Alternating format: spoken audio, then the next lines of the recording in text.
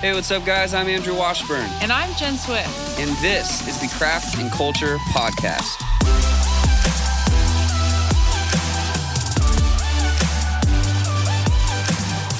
Craft and Culture is a podcast dedicated to helping worship and production members refine their technical and musical craft and develop a thriving creative culture in their church and community. Each of us has a part to play. You and I both build the kingdom with our craft and our culture.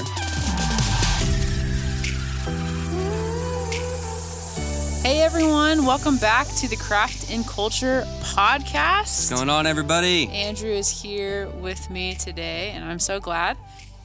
And check this out, Andrew. Shaky egg goodness right there. I just found this shaker in a closet that, I haven't been able to find this for a while. And so I just found it, and I feel like it doesn't need any other explanation except that we might shake things up today. Okay. See what I did there?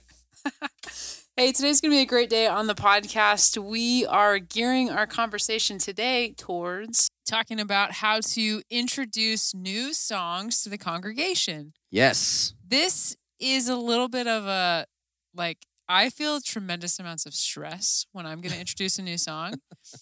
And I've learned a lot along the way about how to do that. And I think you have too, Andrew. Yeah, definitely. So we want to help take the stress away. Why is it important that we talk about this and think about this, put some effort into the presentation of new songs? Yeah, I mean, I think you could gain engagement from your people, or you could lose engagement from your people by doing it right or wrong. Mm-hmm. I think you can really help people encounter the Holy Spirit in a certain way if you set something up well, and do things, make it all cohesive together in that moment, what you're talking about, then the songs about it, all that stuff.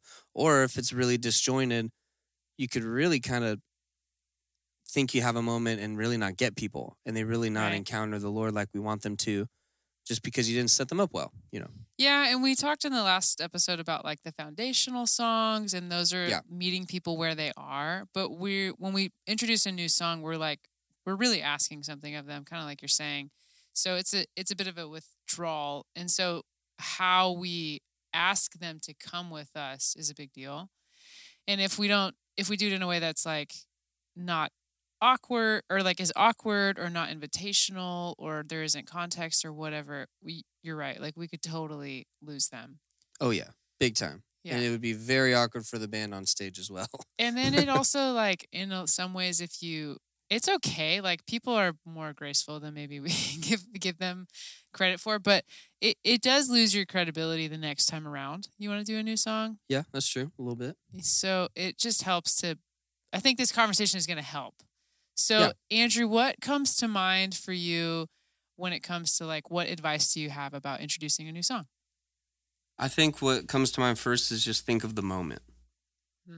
So if you have a say in building the service as a worship leader, if you're listening and you don't just lead worship, but you help build the services out and kind of all the elements, think through that whole moment as a whole. Maybe there needs to be a video that ties the same theme of the song together with something visual, or maybe you're doing something after a sermon and you really wanted to drive the whole point and thought and heart of the sermon home. Mm-hmm. Just think of the moment as a whole, not just the song. What's before it? What's after it? How are we setting up our people? And sometimes it's as easy as, we did Jireh by Maverick City, and our pastor said a little something, kind of referenced the song in a moment that he was doing before that. And then I felt like God had laid a verse on my heart, just kind of explaining where we even see that word in the Bible, what it meant, and what the moment was. And what struck me about it was a monument moment. And that's what I felt like the Lord put on my heart, was when that word was used first, it was a monument moment with Abraham. And so I kind of shared that with our congregation, and how important of a word that word was. And so that just gave more context when we went into the song. Yeah, that's good. So just thinking of the moment as a whole, before, after, the whole package, and don't just do it with no context. Yes. Thinking of the whole picture, I love that you're saying that, giving context. Mm-hmm. It's very helpful. Whenever we do a new song, I try to say it. I try to say, even if it's just real quick, hey, we're going to do a new song, because I think that helps people's brain. You've just cued them that maybe they can take a step back, like you've given them some permission. Yeah, or maybe you scare them. You don't say it, and you're like, wait, I haven't heard this song. They didn't say it was new. What's going on? Yeah, you're just giving people permission. Sometimes we read a scripture that connects with the new song ahead of time. It can be a lot of things. Yes. For sure. I've literally given permission to people, like, hey, you can have a seat, or look at these lyrics and take this in, or, you don't have to sing this. Just have your own moment with the Lord and receive it. So you can give permission like that to people. Sometimes when we're actually in the new song, I'll give a vocal cue, like, we're going to sing that again. Let's sing that again. Or, something to now invite them into it. A lot of times when I do a new song, I tag a familiar song after. Yeah. Bring them back to a foundation that's familiar. That's good. And usually if I bring in a new song, every other song I pick is very familiar. Yeah. Let that be the moment where something new's coming up, depending on the moment. If you just throw out a new song in the middle of your set, it might kind of like jar your congregation a little bit. But if the moment's lit up well, you can do that.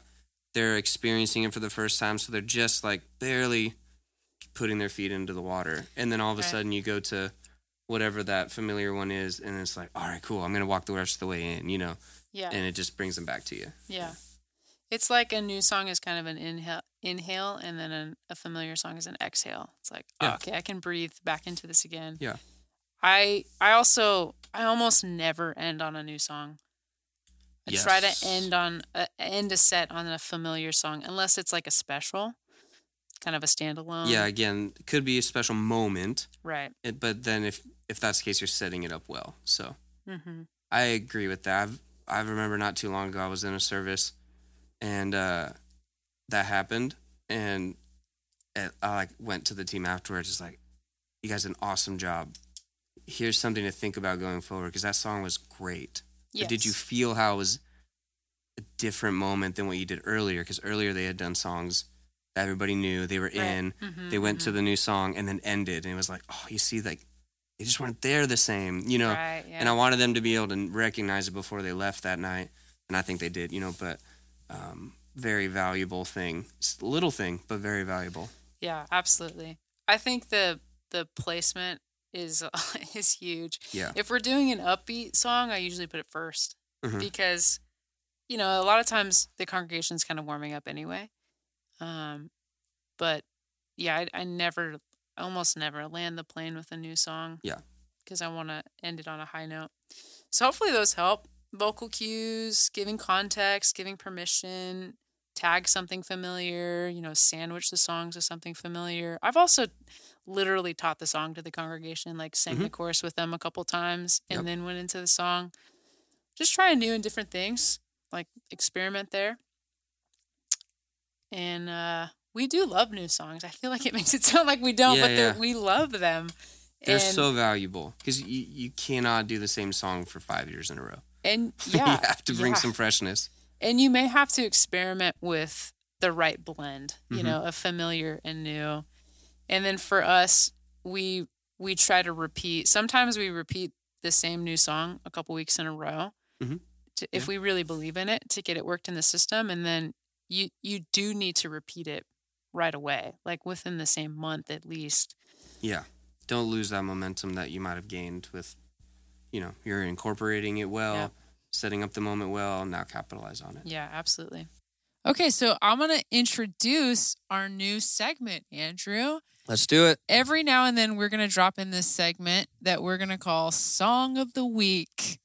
Oh, man. So, why don't you sound excited about that, bro? There's just so many good songs. That is true. There's a lot of good songs. Okay, so Andrew, what is your worship song of the week? I couldn't we talked about this. I couldn't really think of one. Okay, you're already breaking the rules But I'll the give first two. time. I'll just do two. Only two. Fine, if you're doing two, I'm doing two. Okay. So, Son of Suffering is one we just did recently in church. And we've done it a few times, and like you and I meet, weekly for prayer over our team and everything. And that song, the bridge of that song breaks me like every time. By Bethel, yeah. Oh my goodness. Matt Redman's on it. So good. The other one on Hillsong United's new album, it's really hard because there's really two that are amazing on that one. I would say Blown Away by United. Matt Crocker does that one, and it's pretty much very minimalistic instrument-wise, and musically it's very stripped down. It's got some things in it, but like they don't ever go to a big groove or anything. And he's just telling the story of what Jesus did on the cross. Yeah. He even spoke like Jesus's final words in the language and everything within the song, and it's just so beautiful. So I would say those two. I'm not surprised you picked a Hillsong one. Nope, no one is.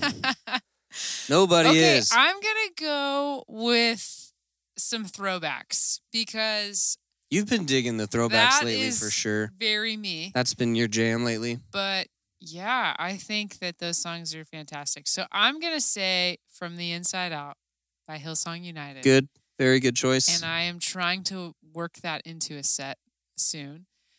And then this week I led at a staff chapel. I led the song Breathe. This is the air I breathe. And that song is so good. So, that's, I want to say so much about those two songs. But they're like, because they're also so old. I mean, not so old, but they've been around for a little bit, but they still carry such a weight to them. So those are my songs of the week. Since you picked two, I picked two. And thanks so much for joining us, everyone. Yeah, guys, we appreciate you joining and following along. I know we're starting out on this journey, so we appreciate you jumping on with us. And who knows where God's going to take this thing. Who knows? Please feel free to share this podcast to let your other friends know about it, make comments, all that good stuff. We are trying to get this podcast out to as many people that it will help as possible. So please share, comment, rate, all that good stuff. Yeah, and if you know somebody that is serving at another church that you think you've heard a couple things and you think that it could be helpful, share it to them. We just want to get this out here. We feel like God's put some of these things on our heart, and we want to get it out. We want to help people, and we think God's going to do some great things. So that's right. Why don't you be on the lookout for the next one? It's going to be good, and we'll catch you next time.